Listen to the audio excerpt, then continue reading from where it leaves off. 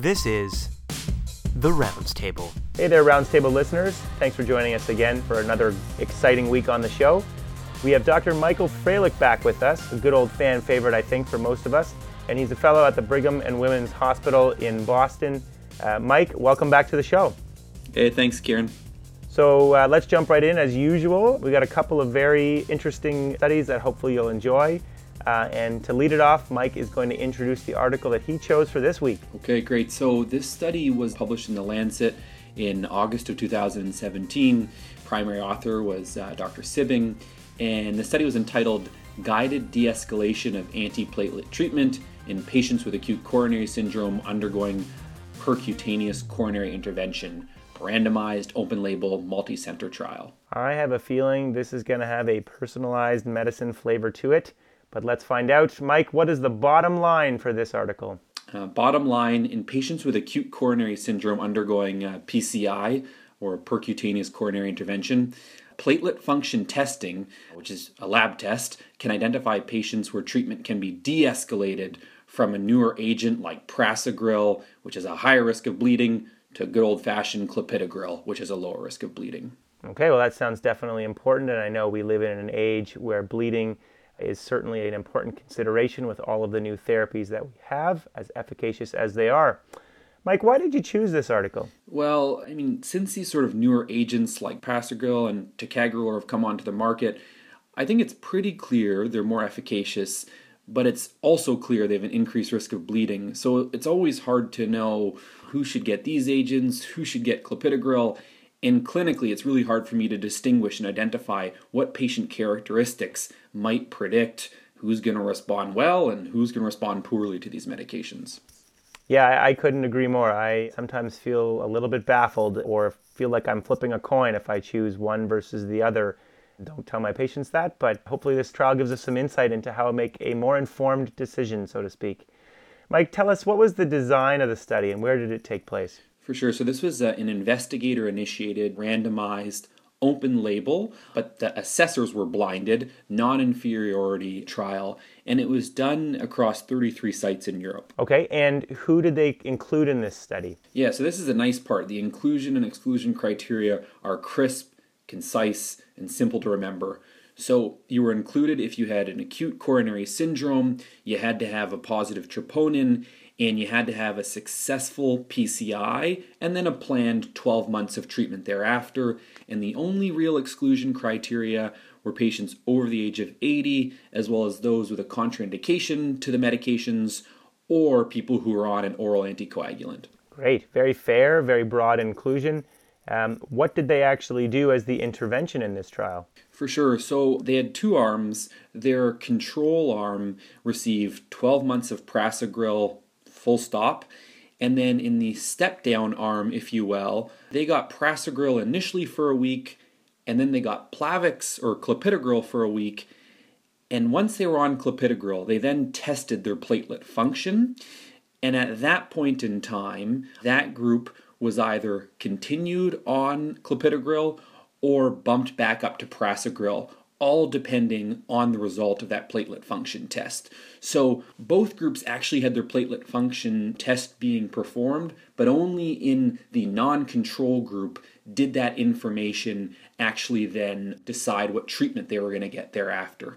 So a question that I wanted to ask you, well, first I think it's important that you explain to us and the listeners what platelet function testing is, and then if possible, why the 1 week of clopidogrel to perform the platelet testing? Why not just keep everybody on prasugrel and then do their testing and step down accordingly? Yeah, good question. So this platelet function testing, or PFT for short, which I'm sure respirologists will hate, but for PFT for short, this test needs to be performed not when you're on prasugrel, it needs to be performed when you're on clopidogrel. So that's why they kind of did that dance. They let everyone for the first week get the exact same drug, and then for the second week, they switched them to clopidogrel so that they could then perform the platelet function testing.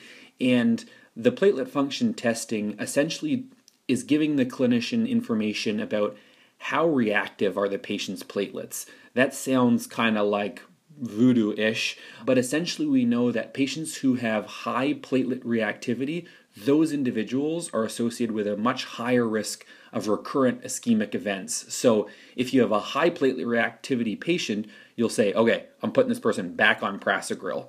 Whereas if they don't have this sort of high platelet reactivity, you say, all right, I'm going to continue them on clopidogrel. Okay, well that makes sense, and learn something about platelet function testing and the drugs you need to be on for it, so thanks for that. I do agree the respirologists probably cringe, but hey, what are you going to do? So, Mike, tell us, what was the primary outcome that they were measuring then after this intervention? Sure. So the primary endpoint was a very clinically relevant one. They defined it as net clinical benefit. So they were looking at outcomes including cardiovascular death, myocardial infarction, stroke, or bleeding. And they had a grading system for this 1 year after randomization. And as mentioned, this was a non-inferiority study. So this primary outcome of net clinical benefit, is that a composite of both the efficacy around cardiovascular death and MI stroke and bleeding as a sort of a counterbalancing measure? Exactly, yeah. And the system they used to assess bleeding was something I had never heard before. And this system was, where is it here? Like the BARC system, maybe like the root beer, from type 0 being no bleeding, type 5 being like you died from bleeding, and they looked at type 2 bleeding, which is clinically overt, an obvious sign of hemorrhage, and it's actionable. That means they need to be hospitalized because of it. They need a specific test because of it. They need a treatment because of it. So not the, a bit of a vague definition, but that's what they use to define bleeding. Okay. And what did they find ultimately then? For sure. So in terms of their findings and the patients who were included, so the patients who were included in this study, the typical patient was a 60-year-old man, and 80% of the patients were men, on average BMI of 28. All the patients were Caucasian, and the baseline risk of coronary disease, diabetes, etc. was approximately 15 to 20%. And the groups were well balanced after randomization. Sounds like a patient I recognize. What about the primary endpoint? How does that look? So the primary endpoint occurred in 7% of patients in the de-escalation therapy arm and in 9% of patients in the control arm. So this met the non-inferiority margin, but it did not meet the superiority margin. So you could say that the de-escalation therapy was not inferior to control, and specifically, there was no increased risk of cardiovascular death or myocardial infarction or stroke in the de-escalation therapy. And the obvious important question is, what about bleeding? So there was a 20% reduction in bleeding in the de-escalation group, although not statistically significant, but I think that's clinically significant to me. So those were kind of the key findings. And, let's take a sip from the BARC Kool-Aid. What about the BARC bleeding sort of scores as a secondary outcome? Any interesting points there? Yeah, good question. Essentially, it was fairly well balanced between the two groups. As mentioned, a lower overall risk of bleeding in the de-escalation therapy. And then for the higher risk bleeding, sort of the type 3 and type 4, there were just too few events to really say anything with a lot of confidence. So I think I'll leave it at that for the higher risk bleeding. Fair enough. So I just want to help make sure I have it straight in my mind. So your primary endpoint is a composite of both efficacy outcomes and reduction of thrombotic events or death, etc., balanced by bleeding. And we see that there's a 7% versus 9% rate of those counterbalancing outcomes in the primary endpoint. But even if you broke those apart into cardiovascular death or stroke or MI, we still don't see any risk on that arm of the net clinical benefit balance. Yeah, and as well, I kind of think of this composite as all of this composite included bad stuff. The bad stuff might have been a heart attack, the bad stuff might have been cardiovascular death, the bad stuff might have been bleeding. So it was any of those four things. And you could argue, well, are all of those really on par? Are all of those of the same importance to my patients? Which is certainly a good question. But whether you looked at it in terms of the composite or if you looked at it in terms of just the CV death, MI stroke, there was no increased risk in the de-escalation group. Fair enough. So, Mike, anything else interesting that you wanted to point out that caught your eye in this study? Yeah, a couple things. These were pre-planned, but obviously not the primary endpoint here. But there was a very clear, larger treatment benefit for the de-escalation patients if those patients had a STEMI, which I found really interesting. So it seemed like there was a bigger effect size for the sicker patients, even for de-escalation. So I found that quite interesting, but it's sort of, I guess, hypothesis generating. And then it seemed as though younger patients benefited more from de-escalation. And by younger, I mean, less than 70. But that makes sense because we know that these newer agents definitely cause a higher risk of bleeding in older patients. So yeah, those are two interesting points for me. Okay. So what about limitations? Anything that you thought was a real drawback or weakness overall in this study? I mean, the fact that it wasn't a blinded study, so the outcomes were blinded, but the patients weren't, it's always a concern. However, I kind of get it because they had to do that dance about a week for prasugrel and then a week for clopidogrel, so I get that. The obvious question is, how much does this testing cost and how precise is this testing? I was talking to some colleagues south of the border, and sort of asked them, how often are you guys ordering this test? And do you even have the test? Because I've never seen this test before. So everyone kind of gave the response of, now and again, but not something I do commonly, probably because there wasn't good evidence for it beforehand. So that's a big question. And then a couple other limitations, like pragmatically, it's hard enough for me to, try to convince my patients to take their medications at baseline. And now I got to tell a patient, you're actually going to take one drug just for a week, and then I want you to stop it. I'm going to switch to something else for a week. Then we're going to do a blood test, and then I may or may not switch you back to the other one. That's confusing for me as a doctor, let alone for the patients. I think that's going to be one of those, can you write that down for me, doctor, situations, Yeah, twice. So, Mike, summarize it for us. What do you want our listeners to take away from the tropical ACS trial? Yeah, so I think the take-home point is that there is not a one-size-fits-all approach with these antiplatelet agents, and I think this gives some really strong evidence to support this. Currently, clinically, at least where I work, I don't have the option to order a blood test and determine, what agent should my patient be on. But I think it's interesting to know that we have a large randomized trial that's telling us, there's information out there, albeit laboratory information, that could really be guiding our therapy. And we talk a lot about personalized medicine. I've seen very little evidence of it in practice, but this seems like maybe here might be a possibility for personalized medicine, but time will tell. Yeah. Couldn't agree more. Well, thanks, Mike, for that. That was a very interesting study. I think it's important that we brought that to the table. And who knows what platelet functioning testing holds in store for the future of our patients who have acute coronary syndrome and PCI. Well, let's move on to a similar vein, but slightly different question, the study that I chose for this week. This is called the Redual PCI, clever name. And really it is a trial that gets back to the argument around triple therapy. So those who have atrial fibrillation and undergo percutaneous coronary intervention. First author was Christopher Cannon. This was published in the New England Journal of Medicine in October of 2017. Nice. It's like the rival journal to the Lancet. Yeah. So we can decide which one was a higher impact study. So what was the bottom line for this one? Well, Mike, this was a multi-center randomized trial. Just included over about 2,700 patients who had atrial fibrillation and underwent PCI.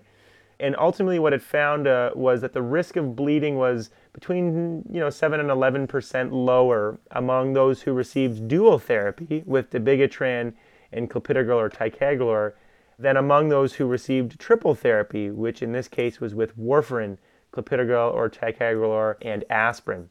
And ultimately it also showed that dual therapy was non-inferior to triple therapy with respect to the risk of thromboembolic events. That's impressive. This is like impressive stuff you picked here, Karen. Well, it's easy when these studies are published. They are right at the top of the pile, and it's pretty obvious that they need to be covered on the rounds table. So we're bringing it to you live. That makes sense to me. So yeah. So why did you choose this agent I mean, and by agent, I mean trial, because this is a Yeah, clinical trial. we're talking about a lot of different agents and trials, and it all gets mixed into the wash. So, this is a debate that has continued and continues to evolve, the debate around triple therapy and what you should do in patients who have concomitant atrial fibrillation and an indication for PCI. There's been 2 prior trials. We, in fact, covered the Pioneer trial last year on the rounds table. There's also the WOEST trial that have looked at varying combinations of agents and for varying durations in the triple therapy debate. But ultimately, we don't really have a clear answer, and no trial to date actually, including the redual ACS, evaluates thromboembolic events as its primary outcome. But the bleeding risk is not insignificant, and this is what these trials have evaluated as their primary outcome. So, for example, if you're on triple therapy compared to warfarin therapy alone, you have a 4 times higher risk of major bleeding, and you have a risk of intracranial hemorrhage that is twice as high as the risk with dual antiplatelet therapy. So what the redual trial adds to the literature is that it adds one of the new direct oral anticoagulants in addition to antiplatelet agents as a comparison to triple therapy with warfarin for a longer time period than the prior 2. Nice. I like that. This is extremely relevant because, I mean, I know personally I have no frickin' clue. Triple therapy, dual therapy, how long, what should I be doing? So, so how did they answer this question? So what they did was, Boehringer thankfully or generously put up the funds to sponsor this trial. And they're the manufacturer of dabigatran. Out of the goodness of their heart. Out of the goodness of their heart, But they funded a multi-center, open-label randomized trial that was blinded adjudication to the outcomes. And this was conducted between 2014 and 2016 at, get this, Mike, 414 sites in 41 countries around the world. Okay, so who was actually included in this study? Yeah, so not quite as simple as your tropical ACS, but I still think a fairly straightforward. The things that I'll point out from an inclusion standpoint, adults with non-valvular atrial fibrillation who underwent PCI with either a bare metal stent or a drug-eluting stent, although ultimately most patients ended up actually getting a drug-eluting stent, and that had to be done within 5 days. Now, the indication could be for stable coronary disease or an acute coronary syndrome. They excluded people who had artificial valves, obviously, and with severe chronic kidney disease and a creatinine clearance of less than 30. That obviously precludes you from getting most of the direct oral anticoagulants in this day and age. Cool. Yeah, that all seems to make sense for me. So yeah, what were the actual interventions in the groups? Yeah, so there's actually 3 arms to this trial. So after the patient undergoes PCI in a 1:1:1 ratio, they get randomized to dual therapy with low-dose dabigatran, that's 110 milligrams twice a day, and they either get standard dose clopidogrel or ticagrelor. The second group was dual therapy with 150 milligrams, that's full-dose dabigatran, plus either clopidogrel or ticagrelor, and both of those groups get the antiplatelets for 12 months. And then the triple therapy group is actually with warfarin, with your usual INR target between 2 and 3. Then they get aspirin at less than 100 milligrams a day, so in Canada and the US that would be a baby aspirin, and either clopidogrel or ticagrelor for 12 months. Now, the aspirin in the triple therapy arm was discontinued after 1 month if you got a bare metal stent or 3 months if you got a drug-eluting stent. Okay, that sounds reasonable. So what was the primary outcome for this study? So the primary outcome they looked at was the first major or clinically relevant non-major bleeding event. And those are defined by the International Society of Thrombosis, so it's a fairly standard bleeding outcome definition. Yeah, and that's the one I'm more used to rather than this, Barks root beer one. So that one's more familiar. Sorry, you're saying about the outcomes. Yeah, so the secondary outcome was a composite efficacy endpoint of thromboembolic events. So that's, your myocardial infarction, your stroke, or your systemic embolism. They also looked at death or unplanned revascularization, whether that was either PCI or you actually underwent coronary artery bypass grafting. Okay. So what did the patients look like in this study, and what were the primary findings? Right, so you had just over 2,200 patients enrolled. Your mean CHADS-VASc score, so this is an American-based trial, so to speak, where the headquarters are, so they use the CHADS-VASc. That was 3.8. That's your intermediate risk individual. CHADS VASC, of course, goes up to a score of 9. The mean duration of treatment with anticoagulants in the trial was 12.3 months, and the mean duration of follow-up was 14 months, so they followed just for about a year. And in the triple therapy group, where they're getting warfarin, they're spending about 64% of their time in the therapeutic INR range, which is what we see typically in most studies that look at warfarin time in therapeutic range. Okay, cool. And then the primary outcome? Yeah, so the incidence of first major or clinically relevant non-major bleeding event was seen within the first month. You start to see a separation of the graphs almost immediately. And what you saw was about 15% rate of that outcome in the 110 milligram dual therapy group, about a 27% rate in the triple therapy group. So comparing those two groups, you had a hazard ratio of 0.52, which was significant both for non-inferiority and for superiority. And then the rate of that primary outcome was 20% in the 150 milligram dual therapy group as compared to the corresponding triple therapy group, which was about 27%, as I said. That was a hazard ratio of 0.72. That was significant for non-inferiority, but not for superiority. Cool. Any other interesting points you want to discuss? Yeah, one interesting thing came up. In the initial protocol, they'd planned to have just about 8,500 patients, and what they designed their trial was to be a co-primary endpoint of thromboembolic events and bleeding, but ultimately they were having a difficult time with enrollment in a timely fashion, and you have to make practical decisions in a very complicated and large trial. And they was deemed to be infeasible, so they ended up sort of changing their primary endpoint to just the bleeding outcome. And that's always just an interesting thing that happens and makes you sort of pause and think about the validity of the trial overall. I still think that what we see is valid, but nevertheless. Yeah, I feel like you and I should do a study of looking the frequency of when the primary endpoint changes and the likelihood of a positive finding, as opposed to studies that don't change their primary outcome and how often those have a positive finding. I think that would be that would be interesting. That'd be cool to do. Anyway, okay, I'm staying focused though. Okay, any big limitations to discuss for this one? No, I didn't really see any major points of concern. I thought it was a really well conducted trial.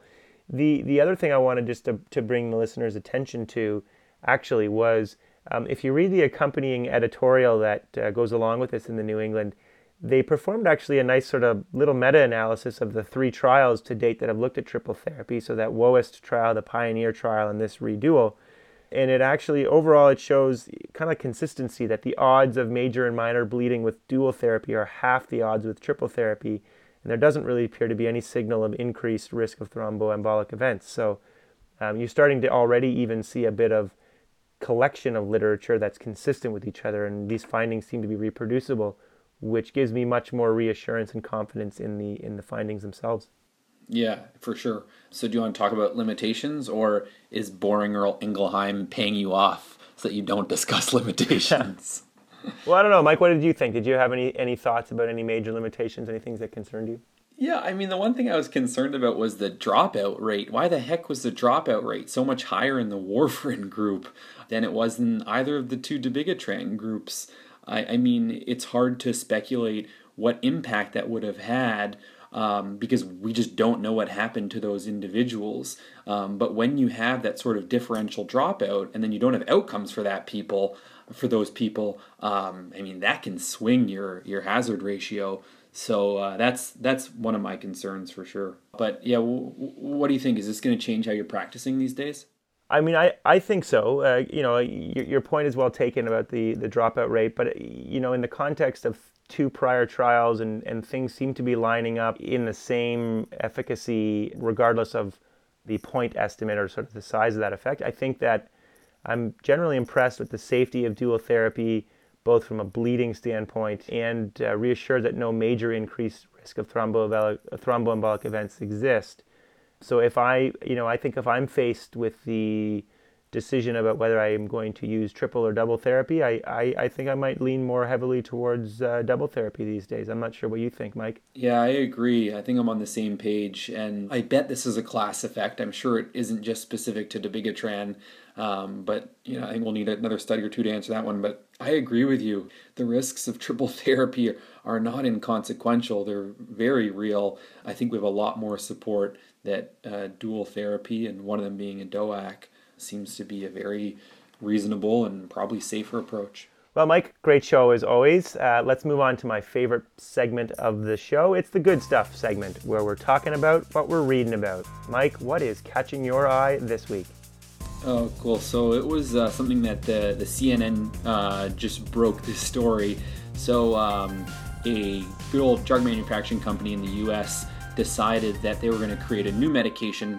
So they took dextromethorphan, which is the active ingredient in cough syrup, and quinidine, which is an antiarrhythmic. It turns out that quinidine has some fancy CYP P450 inhibitory effects, and that results in supratherapeutic levels of this cough syrup, essentially, okay? So they take these two individual components, both of them probably cost pennies. They now sell it for hundreds of dollars. They get it approved through the orphan drug pathway to treat a subset of people with ALS or MS. However, the drug companies are using this en masse for patients in nursing homes, patients with dementia, essentially as a mild sedative. And CNN was able to show that a small group of physicians account for the vast majority of the prescribing, and they were paid thousands and thousands of dollars by the drug maker. So, whoopsie. Whoopsie, conflict of interest. That's too bad. Well, that's definitely interesting. It just shows you that it still exists in our modern age, despite all the safeguards we've tried to build in. But whoops, that's all I got to say about that. Well, I maybe a slightly similar vein to your good stuff this week, Mike. I read a fascinating article in CMAJ this past couple weeks that talks about predatory journals. And I'm going to be perfectly honest with you, until I had published a paper only a couple of years ago, I didn't really know what a predatory journal was. But let me ask you, Mike, do you get a bunch of emails now in your inbox, from journals you'd never heard of, but maybe sound similar to major journals, inviting you to be an editor or inviting you for a review or to publish your work here or there? You get anything like that? Yeah, like almost every day. And one of the times I almost fell for it, I came very close, and I gave a medical student, "Hey, this would be a nice article for you to write up." And then a week later, we realized this was total garbage. So yeah, I've been duped at least once. So these journals are often dismissed as the research equivalent of what the article calls stereotypical Nigerian scammers. They're products of poverty, opportunism, and lax oversight in other countries. And as you've seen in your inbox, and I see in mine, the number of predatory journals and articles has actually exploded over the last several years with the rise of online open access publishing. And why are they called predatory? Well, these journals basically exist to collect fees from authors, and they don't really have much concern for the ethics, quality, or dissemination of the research they publish. So you would think, okay, that makes sense, but are we complicit in the world in which they operate? And the survey, and what this article talks about, is that we absolutely are, in a kind of a disturbing way. So they took a survey of nearly 2,000 biomedical articles from more than 200 suspected predatory journals, and they found an astounding 57% of the corresponding authors came from upper middle income or high income countries. The US ranked second only to India for overall number of articles. Canada ranked 12th, but was the third most common location of the suspicious journals themselves after India and the US.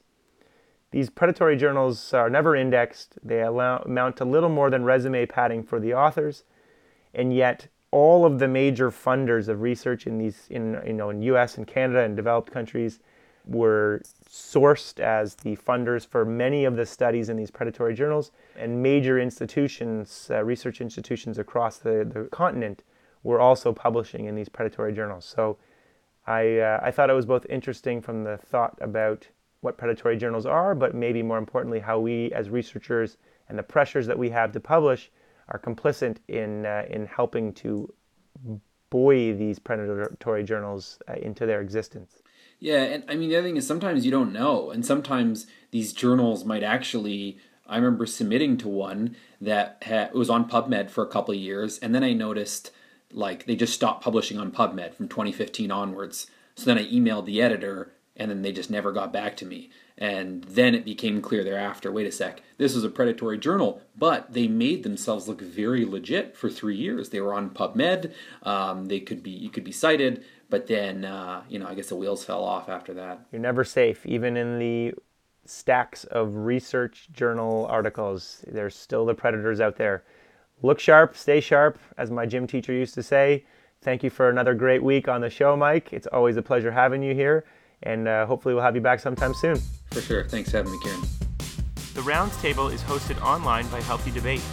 You can read more at healthydebate.ca/roundstable. Follow us on Twitter @roundstable, or on Facebook at facebook.com/roundstablepodcast. The Rounds Table would not be possible without our fantastic team of on-air and behind-the-scenes members. Thank you to our producer, Emily Hughes, audio editor, Emilio Garcia Flores, communications director, Anthony Maher, segment developer, Shaliza Halani, and faculty mentor and founder of The Rounds Table, Amol Verma. I am your weekly host, Kieran Quinn. Join us next week for an irreverent discussion of the latest medical research, because who knows what they have in store for us.